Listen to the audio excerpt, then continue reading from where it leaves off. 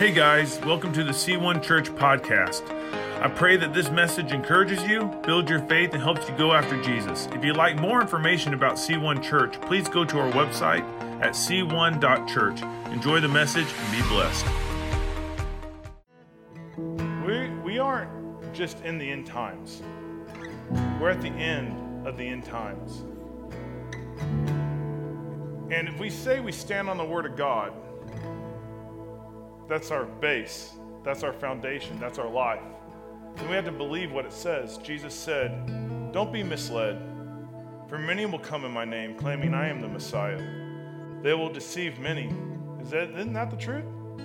Even now, people are claiming things like this. And you will hear wars and threats of wars, but don't panic. Right now, there's two active conflicts going on the other side of the world.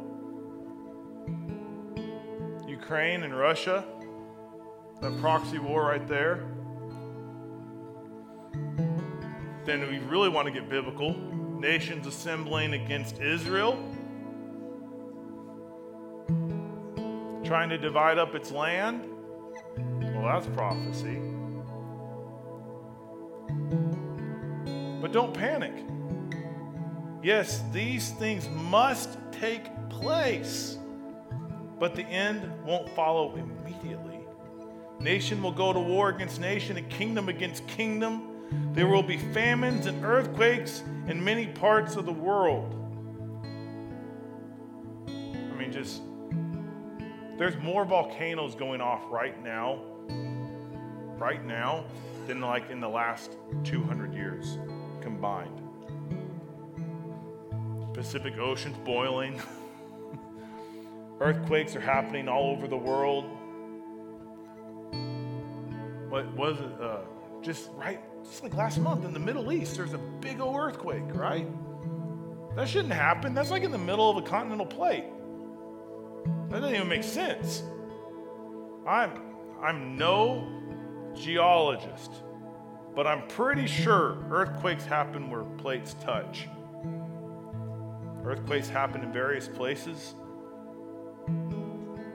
But all this will only be the first of birth pains with more to come.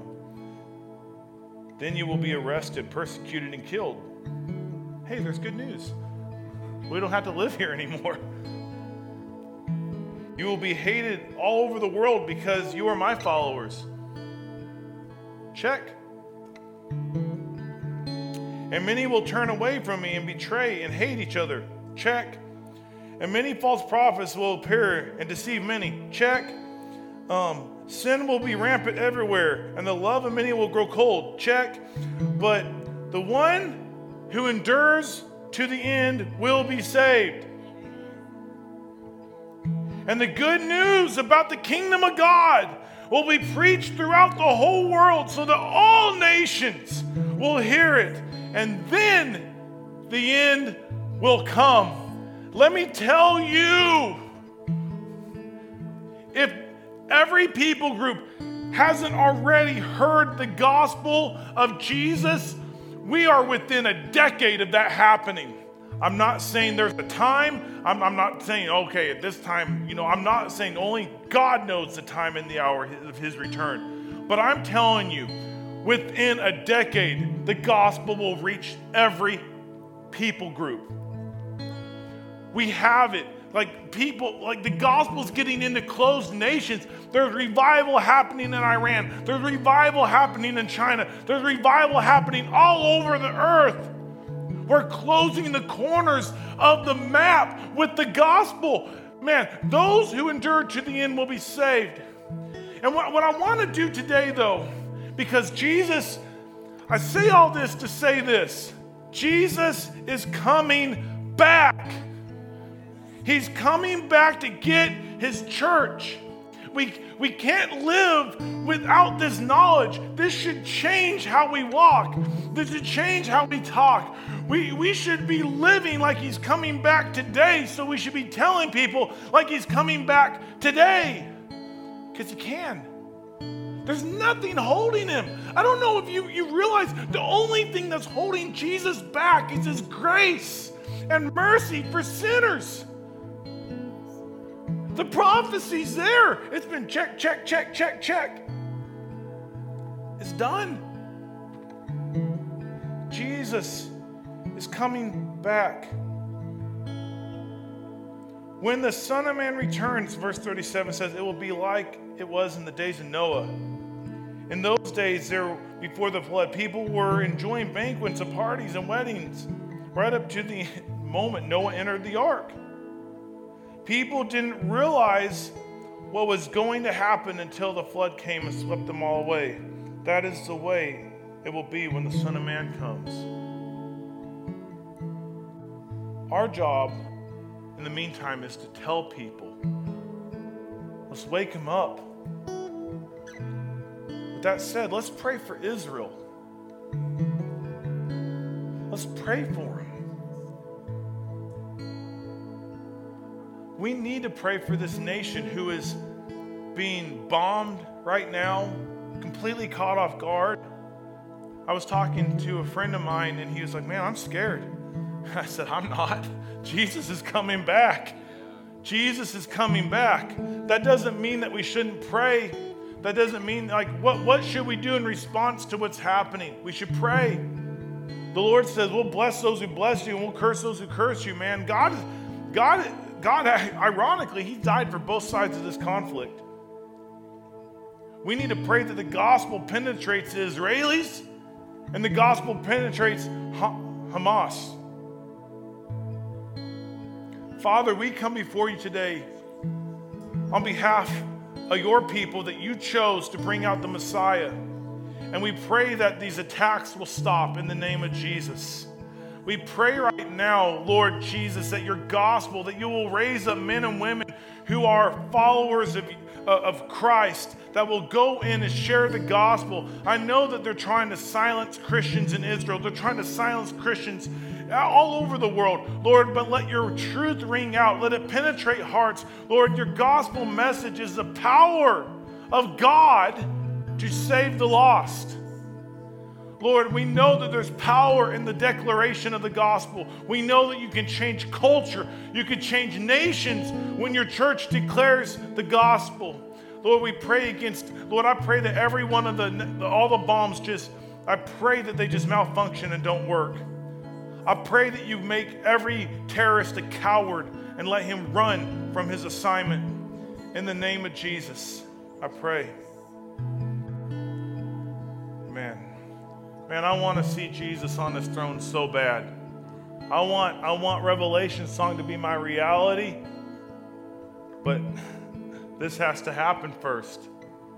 You may be seated. You too must keep watch. For you don't know what day the Lord is coming. Keep watch. Get ready. He's coming back. He's coming back for a holy church, a spotless church. And here's the thing. He's going to judge us. Obviously, if you have Christ in you, you'll get into heaven, but he's going to ask you something when you stand before God, and this is not going to be a pleasant time. Even for Christians, when you stand before a holy God, it's not going to be pleasant. If you've never experienced the fear of the Lord, you will then. And he's going to say, what have you done with the gospel? What have you done with the message of Christ? And he will reward us based on what we've done with the gospel. And if your answer is, well, I went to church my whole life and I sat on a pew, you're going to get in, but through fire. That's what the Bible says. I'm not making this up. You're not saved to be a pew warmer or a bench warmer. You are saved to share the gospel, to grow the kingdom of God, to usher in. How many of you guys want Jesus to return? Share the gospel. It accelerates it. It does. The gospel has to go out. Share the gospel. Support missions. Support missions. You might not be able to go where the gospel's not, but we know people who are. Support missions. Man, we almost gave $100,000 last year in missions. And if you don't support missions, start supporting missions. Man, we're able to not just support missionaries every month that go all over the world into some of the darkest areas, but because of that, we're also able to go downtown. Like this last Friday, we were downtown at First Friday, and there was a group of us from the church down there just loving on the community. And you're like, well, we are in the belt buckle of the Bible Belt.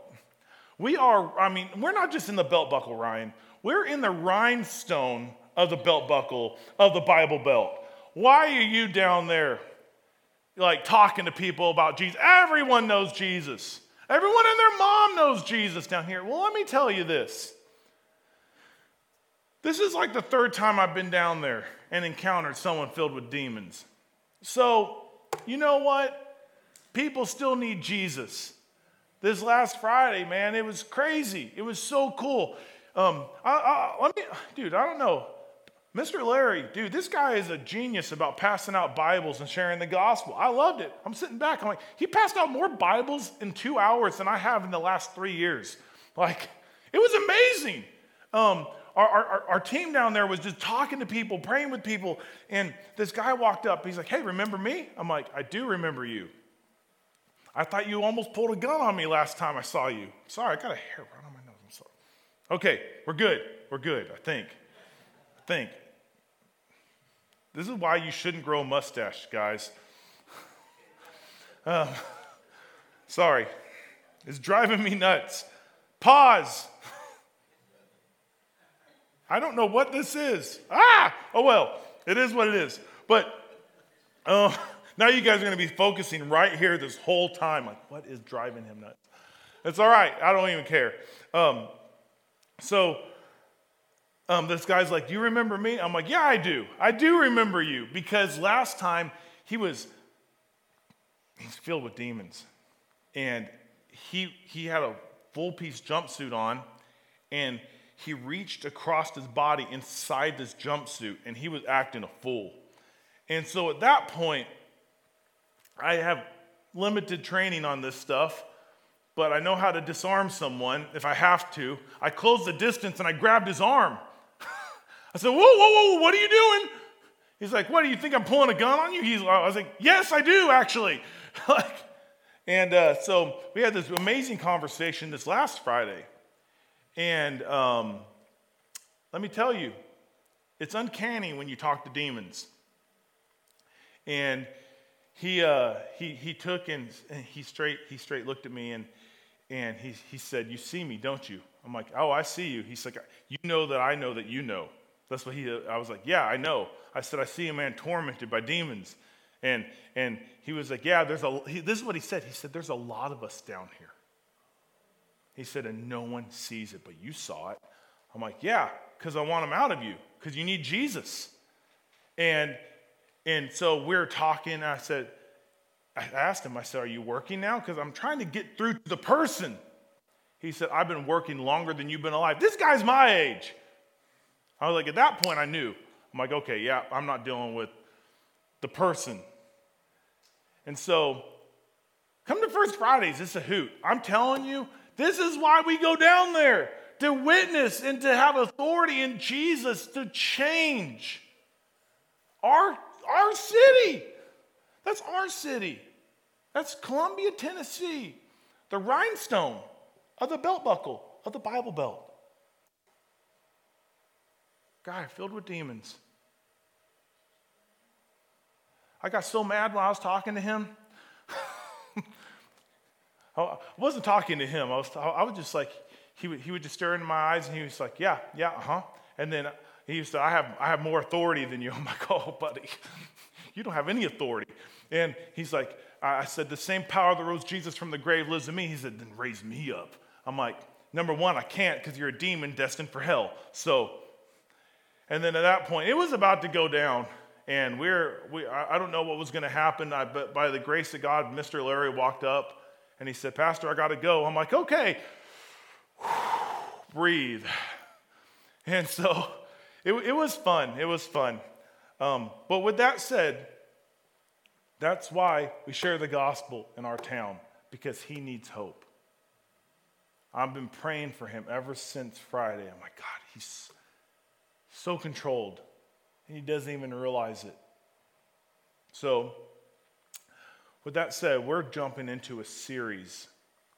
Well, actually, we're continuing a series called Church in Crisis. We're looking at 1 Corinthians chapter 5, 12 and 3, and then 1 Corinthians 6, 1 through 11. And we're going to talk about wisdom today and choosing the right wisdom. And I pray that as we discuss this, what I pray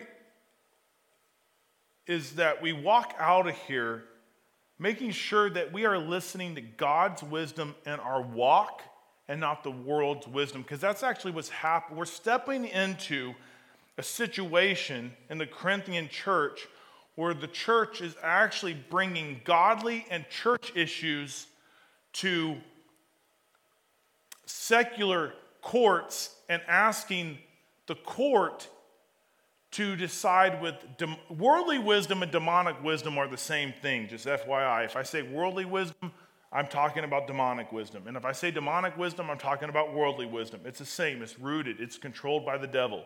So the church is bringing trivial issues to courts to be settled with worldly wisdom.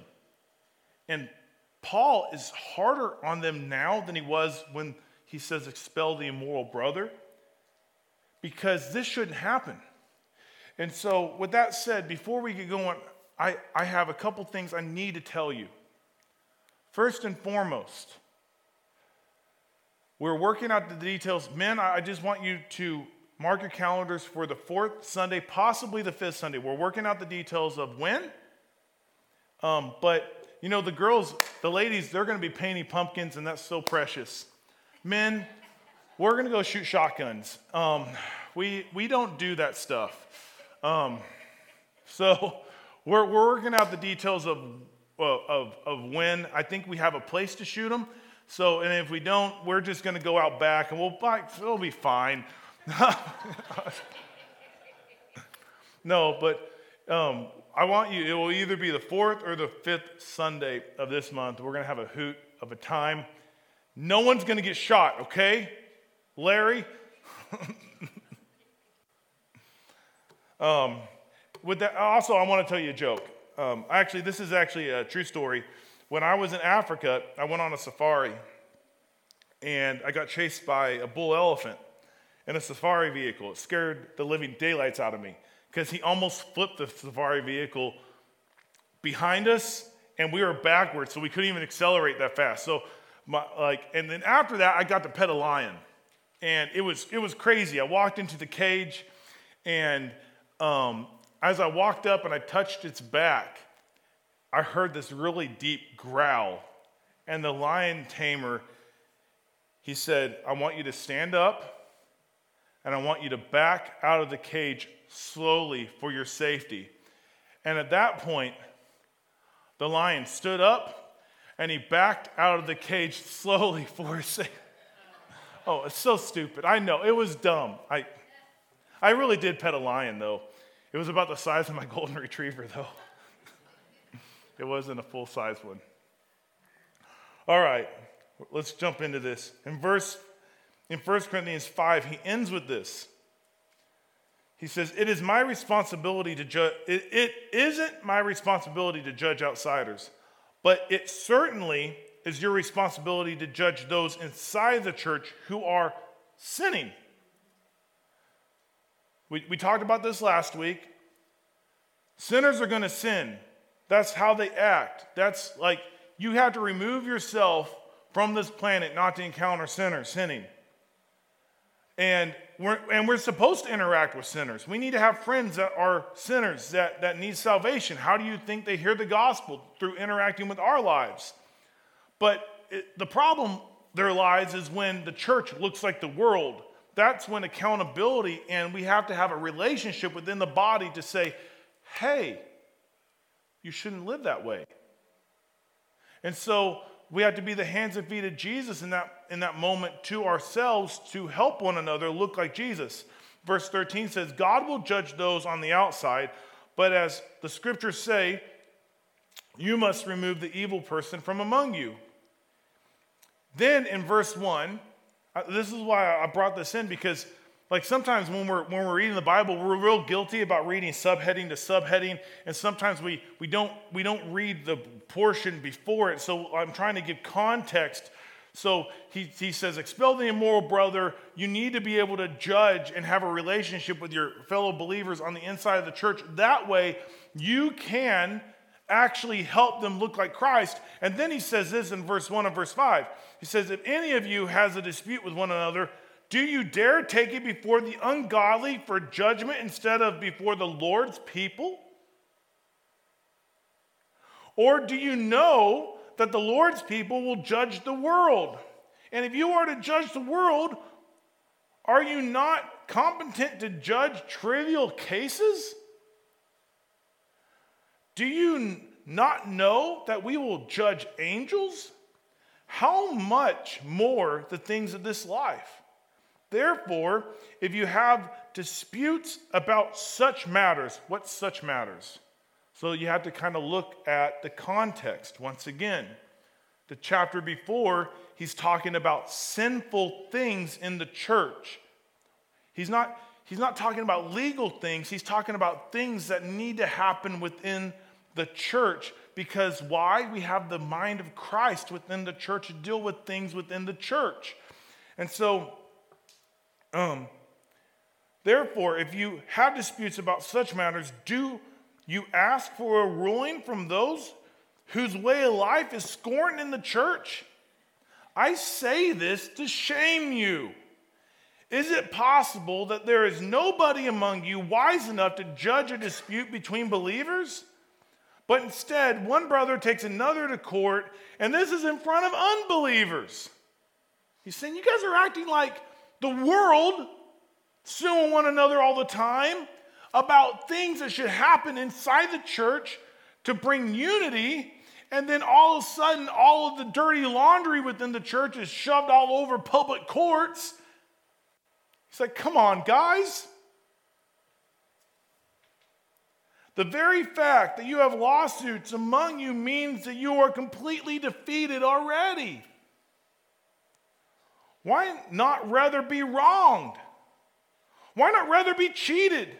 Instead, you yourselves cheat and do wrong. And you do this to your brothers and sisters. And we step into a section of Scripture that pastors right now in our culture avoid like the plague. So we're done. I'm joking. We're going to read it. Because we have to read it. Or if you're watching the Word of God, and this is our standard. So you're triggered by this, or if you're watching and you're like, I can't believe he said that. I didn't say it. God said it, and I'm with God. He's right. Amen. And if it steps on our toes, he's still right. If it bothers us, he's still right. If you disagree with God, he's still right.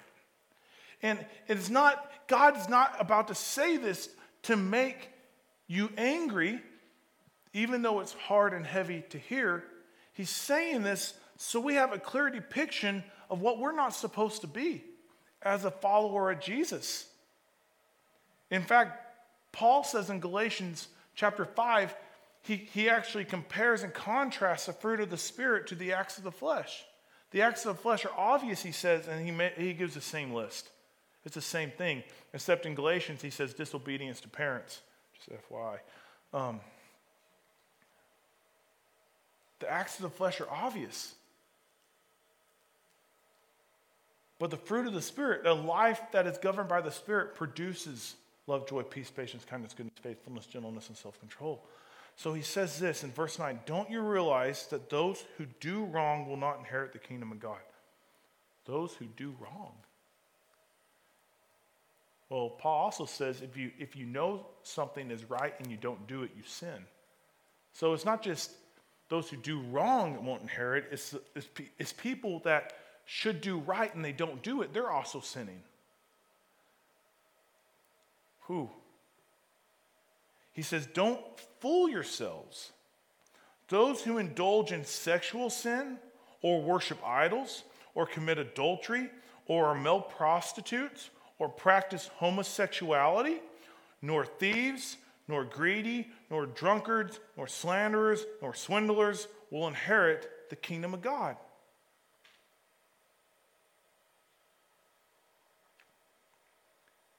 Sometimes we can hear that middle one, practice homosexuality, and we forget about all the ones around it. We're like, well, I'm not gay. Well, yeah, but you cheated last week, like on your taxes, like he said cheaters won't inherit. Well, I mean, I'm not a homosexual then, but you kind of practice idolatry. Like you don't make Jesus Lord of your life. Just sometimes we get caught up. The reality is there's a whole slew of things. And the reason why he says that, he said, this is not supposed to be what the church looks like. I don't care if culture says it's okay. I don't care. You know the end is coming. You know the end is coming when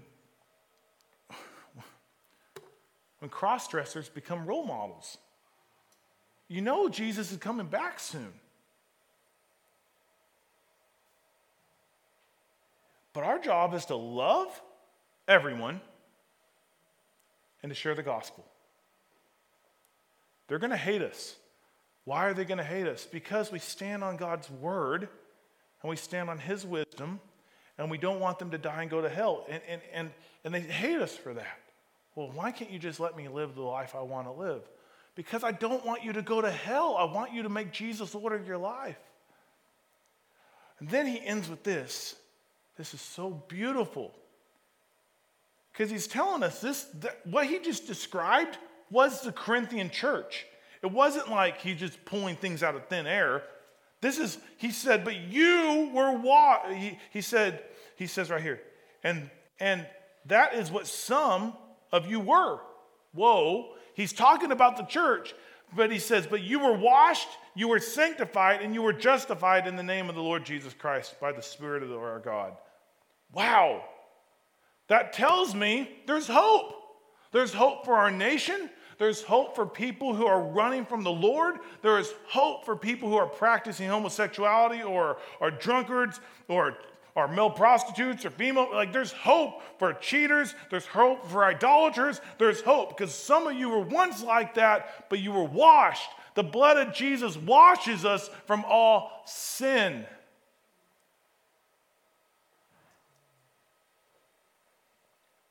So what are we going to talk about today? The whole point of this section is why are you suing one another? Why are you bringing it before people that do these things? Their very way of life is a scorn to the church. Man, I prayed about this all week, and I'm like, God, I need something. And I think the real issue here and what's applicable to us is the wisdom.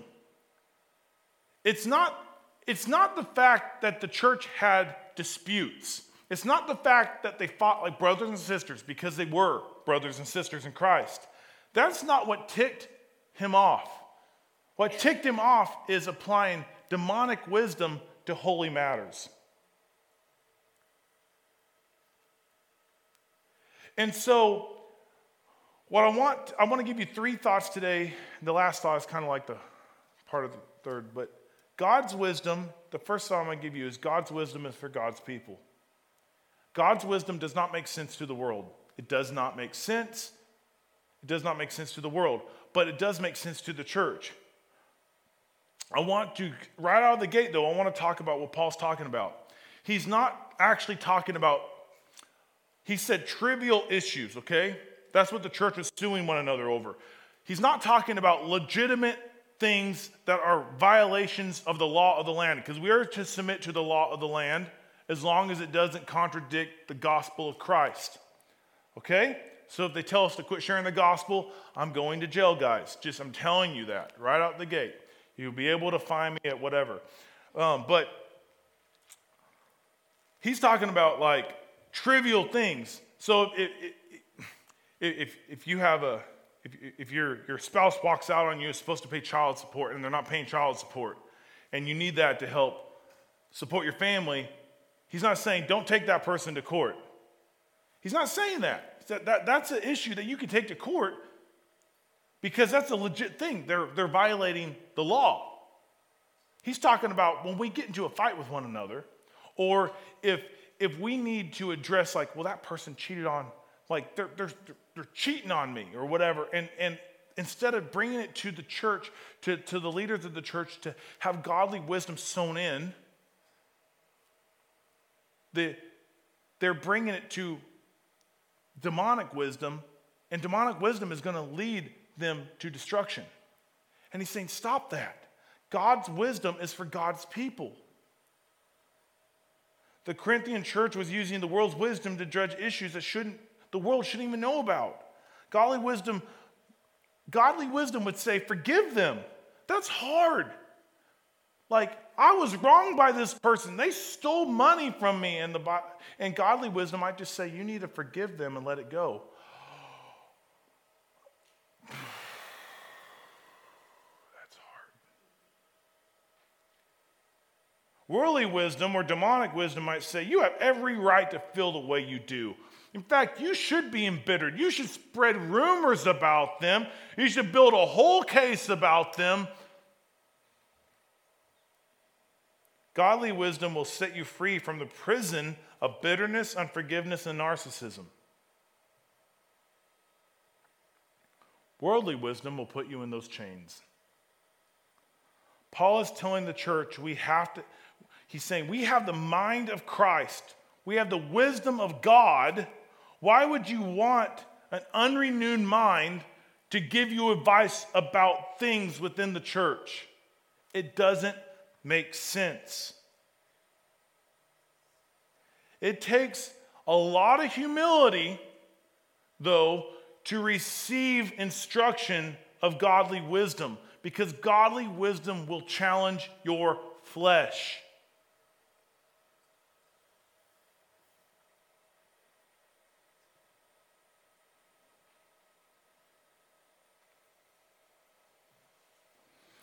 But because God's a good father, he will always tell us what we need to hear, not necessarily what we want to hear. That's what his wisdom does. But the church in Corinth was more concerned about being right than being like Jesus. Sometimes I think that could be our church, not our church, but our church, the church in the United States. Sometimes we're more concerned about being right than being like Jesus.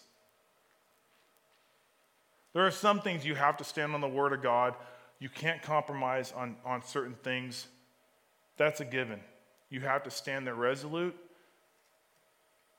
But other times, we're not here to prove people wrong. We're here to love people and share the gospel. And the problem with worldly wisdom is it actually infiltrates the church and it lets narcissism into our life. And you guys, how many of you guys have ever heard the term narcissism? You guys, yeah. Narcissism is really bad in the American church and infiltrates it all the time. And I'm going to define it for you. Narcissism is a self-centered personality style characterized as having an excessive preoccupation with oneself and one's own needs, often at the expense of others. You see, what was going on in the Corinthian church is they were suing one another because they were more concerned about themselves being right instead of letting God's wisdom prevail in their life and walking in humility. Often, people have another definition is people have an unreasonably high sense of their own importance. Well, let me tell you this. You can't be narcissistic and be like Jesus at the same time. It's impossible. You'll be filled with yourself, you'll be filled with the Spirit. You can't be filled with both. And the Spirit of God always makes you like Jesus. Paul says this in Romans 12 to combat narcissism in the church. He says this in Romans 12:3. because of the privilege and authority God has given me, I give you each this warning. Don't think you are better than you really are. Be honest in your evaluation of yourselves, measuring yourselves by the faith that God has given you. That's by definition humility. Humility is actually having an honest opinion of yourself, recognizing where you're wrong, recognizing where you're weak, recognizing your faults, and also recognizing your strengths. Don't inflate your strengths and don't exaggerate your weaknesses. Just have an honest opinion. That's humility. And some people, when you walk in humility, it drives people crazy because they might think you're arrogant. Humility and arrogance actually get confused a lot. Arrogance is about self. Humility is just recognizing who you are. He says, he didn't say don't think of yourself. He said don't think of yourself more highly than you ought. There is no room in the body of Christ for narcissism. We can't operate in God's wisdom and be constantly thinking about ourselves. God's wisdom is for God's people. God's wisdom makes you walk in humility. You can't give honest, godly advice if you're filled with yourself. Our job on our daily walk with Jesus is to submit to his lordship. And we do that by spending time in his word, letting it transform us. We do that by praying. One of the things I've been praying a lot is, Holy Spirit, make me like Jesus. I give you full permission. Reveal to me things that don't make me look like Jesus. I want to look like Jesus. I want to act like Jesus. I want to smell like Jesus. Well, maybe not that one. He lived in the first century. I want to talk like Jesus. Like, I want to be like Jesus. And that's my heart. And my flesh does not want to be like Jesus. My flesh wants to be like Ryan. Well, I don't want to be like Ryan. He's an idiot. Jesus isn't, though. And so I need the Holy Spirit to help me. So, and you have to combat, every one of us have to combat narcissism. The Corinthian church was so preoccupied with themselves that they were suing each other to be right over trivial matters. Narcissism is so deadly because it literally keeps you from seeing your own faults. You ever encounter a true narcissist? You can actually go up to them and say, hey, when you opened the door to your car, you actually dinged my car. I mean, you could be in the driver's seat when they dinged it. And they're like, man, I didn't even see it. Your car wasn't even there when I parked here. You're like, I was parked here first. Like, you can have video evidence and they will not apologize. They're like, oh man, I hope you didn't scratch my door. Like, wait a second. Wait, you opened a narcissist will not apologize. They can't see the fact that they're wrong. And part of walking with Jesus is recognizing when you're wrong. It keeps you from humbly receiving correction. Narcissism will keep you from receiving correction. It keeps you from humbly apologizing and asking others for forgiveness. A narcissist will recruit people to their side, then turn others against the opposing party. So narcissists, and this is why it's so deadly to the church, because we're supposed to be unified. Jesus prayed, I pray, Father, that the church is unified as you and I are unified.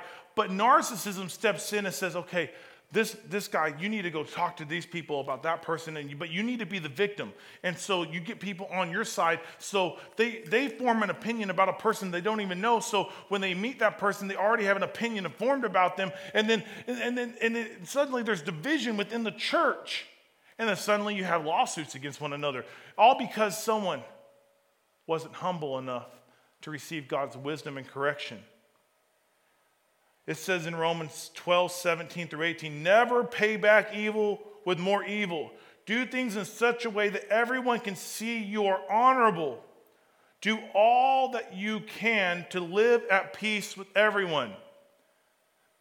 As far as it depends on you, live at peace with everyone. That's the call of the Christ-centered follower. is to live at peace with everyone. That means if you think you've offended someone, you go to them. I'm so sorry if I've offended you. Humble yourself. You can't be narcissistic and follow Jesus at the same time. You can't follow yourself and follow Jesus. They weren't walking in God's wisdom. God's wisdom is for God's people. It humbles us, and it's so good. It's so good because it draws us close to Jesus. The second thought I'm going to give you, and Paul hits on it, trusting the world's wisdom defeats us. It defeats us. He says in verse 7, the very fact that you have lawsuits among you means that you have already been completely defeated. Because they're listening to the wisdom of the world. They're listening to demonically charged wisdom. And here's the thing. It masquerades. The world's wisdom masquerades as wisdom, but it's actually rooted in fear. Think about it. I'm not making this up. Let's just go back in time for a second to 2020, the best year ever. You know, the gospel went further in 2020 than any other time in human history. It's crazy. But once again, that's how God makes all things work together. I love it. But they're like, oh, you need to put a mask on. You gotta put a mask on. You gotta you're gonna spread this like crazy. And so wisdom would say, oh, I'm gonna wear a mask. All right, I'm gonna wear a mask. Then they discover, like, it doesn't really stop the virus. But they used fear masquerading as wisdom to get us to put a mask on. They're like, oh, you can't gather, you want to spread this. Well, it's spread like wildfire anyways. Then they're like, hey, do you have your 120th booster yet? Because this virus is really bad. It's killing 0.004% of the population. Like, wait, what? But it was wisdom. Demonically charged wisdom, rooted in fear. God's wisdom is rooted in faith. Oh, he's getting really political this morning. I'm sorry. I'm just stating actually the obvious. I couldn't care less whether you guys got a shot or not. I'm just telling you, when you make a decision, don't make it out of fear. Because that's demonic wisdom. The Bible says God does not give us a spirit of fear, but power, love, and a sound mind. We make decisions based in faith. We don't walk by sight, we walk by faith. Faith, man, see, here's the thing. The enemy will give you fear. He gives it to you, but God uses fear. How does God use fear? That doesn't even make sense. He uses it to show you that this is a step of faith. So if you're really feeling fear, and the enemy tries to use fear to get you to stop. Oh, you need to stop. Oh, this isn't wise. You need to stop. You need to do this. You need to do that. You need to stop. And he's trying to freeze you in fear, and he's calling it wisdom. But let that be proof that this is going to take faith to step over fear to walk in faith. And I'll give you a practical sense. When you're praying with someone, and the Lord's telling you, I'm going to heal that person. Oh, let me tell you, there's fear. What if you didn't hear from the Lord? What if you're just making this up in your head? What if works both ways? What if this is God telling me that he's going to heal someone, so I need to say, you know what? I might feel fear, but forget it. I'm doing it anyways. I'm going to pray for him. I'm going to step in faith and watch God heal him. God uses fear to show us that this requires faith. He doesn't give it to us, though. It takes faith to forgive someone, believing God will bring justice. That's godly wisdom. It takes faith to trust God that he's going to move in an impossible situation where the enemy says, hey, you don't need to do that. You don't need to go out. You need to stop right where you're at. He uses fear and he masquerades it as wisdom. And we have got to have our eyes open. We have to have discernment now more than ever. I'm telling you, mark my words. Mark my words. They're gearing up. They're going to do more lockdowns. I don't watch news. I'm just telling you, they're gearing up, and they're going to use fear to control the next election. Well, I don't care if you voted pink. Like, I'm just telling you, this is going to happen. And you, the church, have got to operate in godly wisdom and discernment. They're gearing up to have an excuse to send out ballots to people so they can control. I'm telling you, I don't watch the news. I'm just telling you, this is going to happen. And there's going to be some sort of virus. There's going to be some sort of thing. That way people can't leave. It's all about it, and they're going to call it wisdom. And it's rooted in fear, and thus it's demonic. I'm just being real with you. And you need to have your eyes opened as the church. We've got to see things through God's perspective. Because at the end of the day, Satan doesn't care who's elected. He wants the church to be silent about the gospel. I mean, keep us in our houses, wearing a mask, covering our mouth. What better way to do it? But you, the church, listen to godly wisdom. The world's wisdom defeats us, but God's wisdom sets us free. It makes us look through the wrong lens. Demonic's wisdom will always push you toward division and bitterness and cowardice. God's wisdom will always push you to freedom, faith and boldness. I was just speaking to a friend yesterday about what's happening in Israel, and he was afraid. I said, don't be afraid. That's not from God. God is coming back. God's wisdom changes perspective. It changes how you look at the world. It helps you to see through the enemy's lies. You can say, oh, yeah, I see what they're doing. Yeah, now I know how to pray. Lord, I pray that every attempt that they try to foil whatever, our freedom, Lord, I just rebuke it in the name of Jesus. Because God's about freedom. I'm not dependent on whoever's in the office. I couldn't care less. Actually, I do care. But Jesus is my king. And he orchestrates the leaders and nations at the end of the day. So if it's red, blue, pink, green, yellow in office, great. Jesus is still on his throne. But I do want to pray against the schemes of the enemy. And we can only do that when we're operating in godly wisdom and having discernment. But if we're just listening to the news and we're like, isn't that the new court system? Like we bring our stuff to the news and we listen to So the last thing I want to leave you with, and I could talk about this all day. I pray this is making sense. The world's wisdom produces sin. He's talking to the church, which is the body of Christ. He's essentially asking them, why would you let someone who acts nothing like Jesus to make a decision about Jesus in your life? What does he say? Don't you realize that those who do wrong will not inherit? Don't fool yourselves. Those who indulge in sexual sin, or who worship idols, or commit adultery, or are male prostitutes, or practice homosexuality, or are thieves, or are greedy, or are drunkards, nor slanderers, nor swindlers, will inherit the kingdom of God.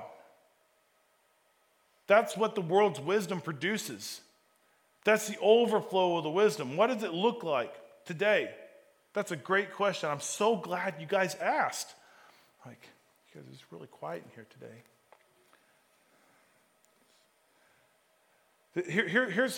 Here's what the world's wisdom looks like today in our life. I'm going to give you 3 or 4 examples. Like, these are things I hear, and I think this is so stupid. Horrible advice, too. Like, it makes sense to the world. That's the part that's so dumb. The Bible calls us sheep. And people are dumb if they listen to this advice. I'm just going to be real. It's stupid advice. But then again, we're born again and we should have the mind of Christ. So we should see through this. But how many of you guys have ever heard, follow your heart? Follow your heart. Oh my gosh. How many marriages has that ruined? How many bad decisions have resulted from people following their heart? How many people are walking on this planet because 2 people follow their heart and no longer together? God's wisdom says, Your heart is full of every kind of evil. Why would you follow that? Of course, Satan's going to say, follow your heart, it's full of evil. Of course. But that's the thing. It seems like good advice until you actually take half a second and think about it. The Bible says, guard your heart, for it's the wellspring of life. What it's saying is, your life will follow what your heart does. So what you do is you guard it, you don't let evil into it, so you follow Christ. We're called to listen to the Holy Spirit. We don't follow our heart. We walk by faith and we listen to the Holy Spirit. The only way you can walk by faith is listen to the Holy Spirit. So, we're going to get real gritty here for a second. And if you guys don't know me, by now you should know that I will say anything to get a point across, essentially, because I want people to walk out of here with the understanding. Kick him out and leave that fool. You guys have heard variations of that, right? Let's be real. Or kick her out, leave that fool. Leave him. He won't get a job, leave him. She won't get a job, she won't work, leave her. Let's get real for a moment. That seems like good advice, but it's demonic. God loves marriage. He loves it. He loves it to the point that he chose marriage to represent the relationship between Jesus and the church. We're the bride of Christ. Imagine if Jesus kicked us out every time we were stupid. Praise God, he doesn't. But that's worldly advice, and it seems right, but it leads to sin. And I'm not talking about non-believers, okay? When two Christ followers listen to the world's wisdom, this happens. They end up doing things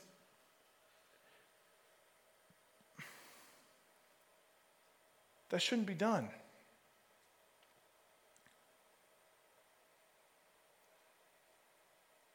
The world is going to act like this.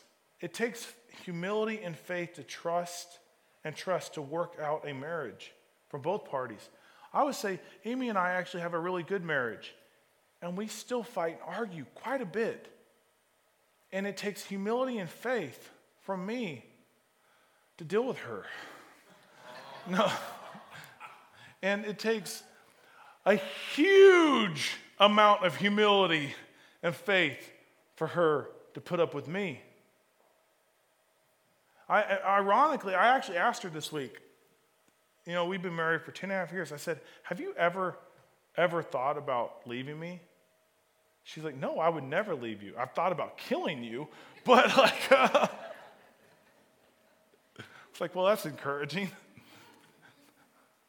I'm going to steal this from Pastor Andy, but if she ever leaves me, I'm coming with her. But it takes humility and faith. And but here's the thing, the Lord actually says this in the Bible because he knows that there are going to be people that walk away from their faith that are in marriage, and they're going to walk away from the Christian in that marriage. And he says, let them go. Don't pursue divorce. Let them do it.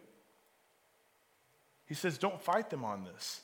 So even in God's mercy and grace, he makes concessions because he knows people are flawed. But that's God's wisdom. And it takes so much faith and grace. And if you've gone through this, I'm so sorry. But I know God, you could probably say God has been with me every step. To step back and say, I'm going to let them go. Because you love them. But they've walked away from Christ first, and then they walk away from you because they probably listen to demonic wisdom instead of godly wisdom. And coming to the church, how can we work this out? How can we be like Jesus even in our marriage? Here's another one. Do what feels good. Oh, how many of you guys have ever heard that? Do what feels good. Do you, boo? Right? That's a new one. Do you, boo?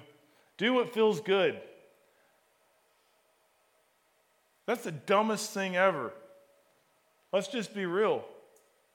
This isn't even good advice. It doesn't even sound good. But this is what the world says. Do what feels good. Do what makes you happy. What feels good can kill you. Have you guys ever rode a roller coaster? That's awesome. It feels great. But when you're going 100 miles an hour in a car down a highway, up and hits your windshield at that speed. Feels good can kill you. A bug flies up and hits your windshield at that speed, man.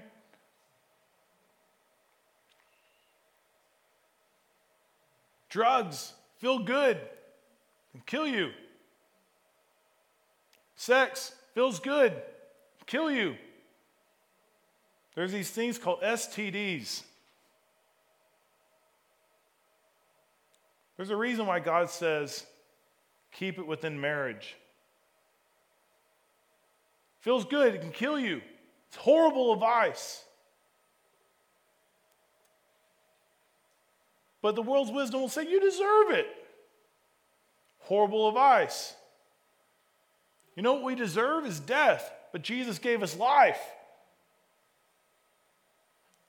Be true to yourself. Have you guys ever heard that one? Be true to yourself. Horrible advice. Because I know apart from Christ, I'm a sinner, and the wages of sin is death. God's wisdom says, die to yourself. Not be true to yourself, die to yourself. When you're born again, you die to yourself. And then you receive life. Jesus says, if you want to hold on to your life, you will lose it. But if you give up your life for my sake, you will find it. The world's wisdom is demonic, and those demons want to kill you. They want to kill you. Like there's not 1 ounce of the world's wisdom that is actually good for you. It will keep you from walking in faith. It will keep you from listening to the Holy Spirit. It will keep you from receiving all that God has for you.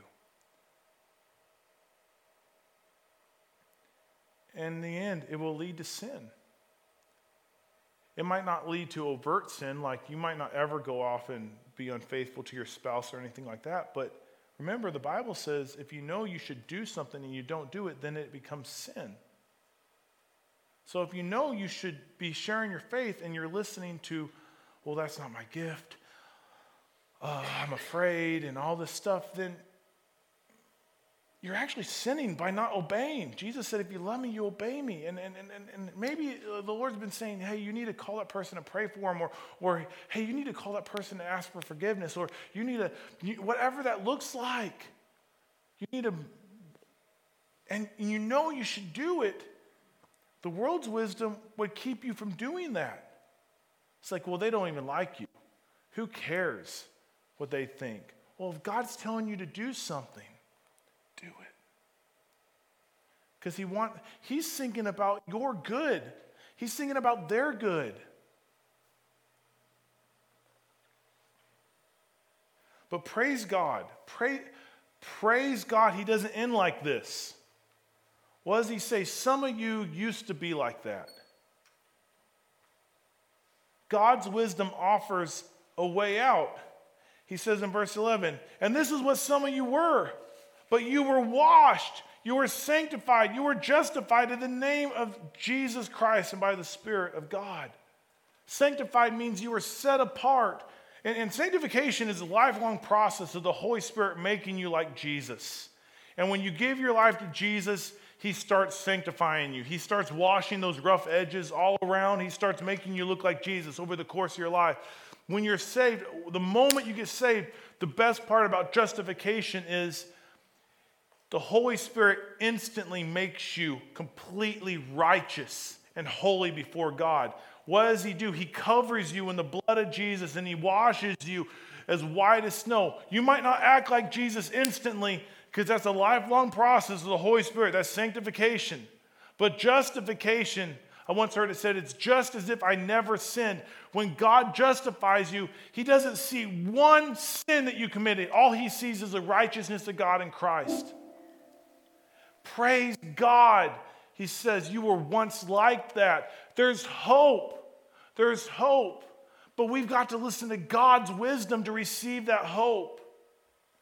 God's wisdom. Listen to me. If you're watching online, last week, this is why I say that. I want to be clear. This is a testimony. I'll get back. Last week, we had a lady get healed. She was watching online. She couldn't get out of bed. She messaged us and she said, I couldn't get out of bed. My back was hurting so much. I was watching online and I did what you told the congregation to do, and the Lord healed me. And I was able to instantly get out of bed and walk around. Praise God. So if you're in this room or you're watching online, God's wisdom leads to Jesus, who gives us life and freedom from sin and death. Maybe some of us are here today and we've been skirting that edge between God's wisdom and the world's wisdom. Let me tell you, no shame. I'm not here to condemn you. God doesn't condemn you. The world's wisdom is really good at masquerading. And the enemy's been at it for a really long time.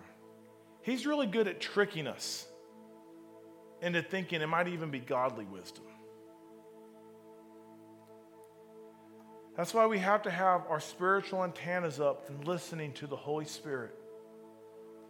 There are times where a decision might seem godly, but it doesn't settle right in your spirit, and you're like, I don't know why this is wrong, because the enemy's trying to convince you. He's trying to convince you that his wisdom is the right wisdom. Listen to the Holy Spirit. So, what I want to do today is this is a very personal thing too. I will always have people available to pray with us. But I want us to take a moment and just pray. First of all, if you've been listening to the world's wisdom, humble yourselves and say, God, forgive me. I've been listening to the wrong wisdom. I haven't been standing on your word. I've been listening to the wisdom of this world, and it's actually leading me to death. I can see the overflow of that in my life. The wages of sin is death. It will lead to sin. The world's wisdom always leads to sin. And maybe you start seeing that manifesting, and you just need to just take a moment and humble yourselves before the Lord and say, God, forgive me. Maybe you haven't been listening to the world's wisdom, but maybe you still haven't been listening to God's wisdom. And you need to stop and just say, God, open my ears to hear you clearly, because I want to walk in obedience to what you're saying. The question is never, is God speaking? The Holy Spirit's always speaking to us. We, on the other hand, can get out of tune. You guys remember the old radios that you had to dial in and it had that little red thing that moved back and forth? Sometimes you get between radio stations and you can get two signals at once. And you would hear Back in Black and then Amazing Grace at the same time. And it was weird. But some of us are right there. And we just need to be tuned a little bit more. The enemy's always trying to hijack that signal from the Holy Spirit. But greater is he who is in me than he who is in the world. Greater is he who is in you. The same power that rose Jesus from the grave lives in you if you're born again. So just ask the Holy Spirit, tune me to your voice. Tune me to your wisdom. Help me to walk in step with you. The Bible says in Galatians 5, when we walk in step with the Spirit, we don't gratify the desires of the flesh. So if you're here and you need prayer, we're going to be up here. If you just need to take a moment to pray, pray. If you need to give your heart to Jesus, I want to tell you how. The Bible says God made him who knew no sin to become sin, that we might become the righteousness of God in Christ. Jesus came to earth and died for you in your place, to 3 days later to set you free from the power of sin, death, and the grave. And he wants a relationship with you, and it's so simple. Jesus didn't complicate it. It's, Jesus, I believe that you're the Son of God. Jesus, I believe that you died on the cross. Jesus, I believe that you rose from the dead. Forgive me of my sin and come be Lord of my life. If you say that and mean that, you're born again. Welcome to the family. But that's something you have to decide. It's something you have to do.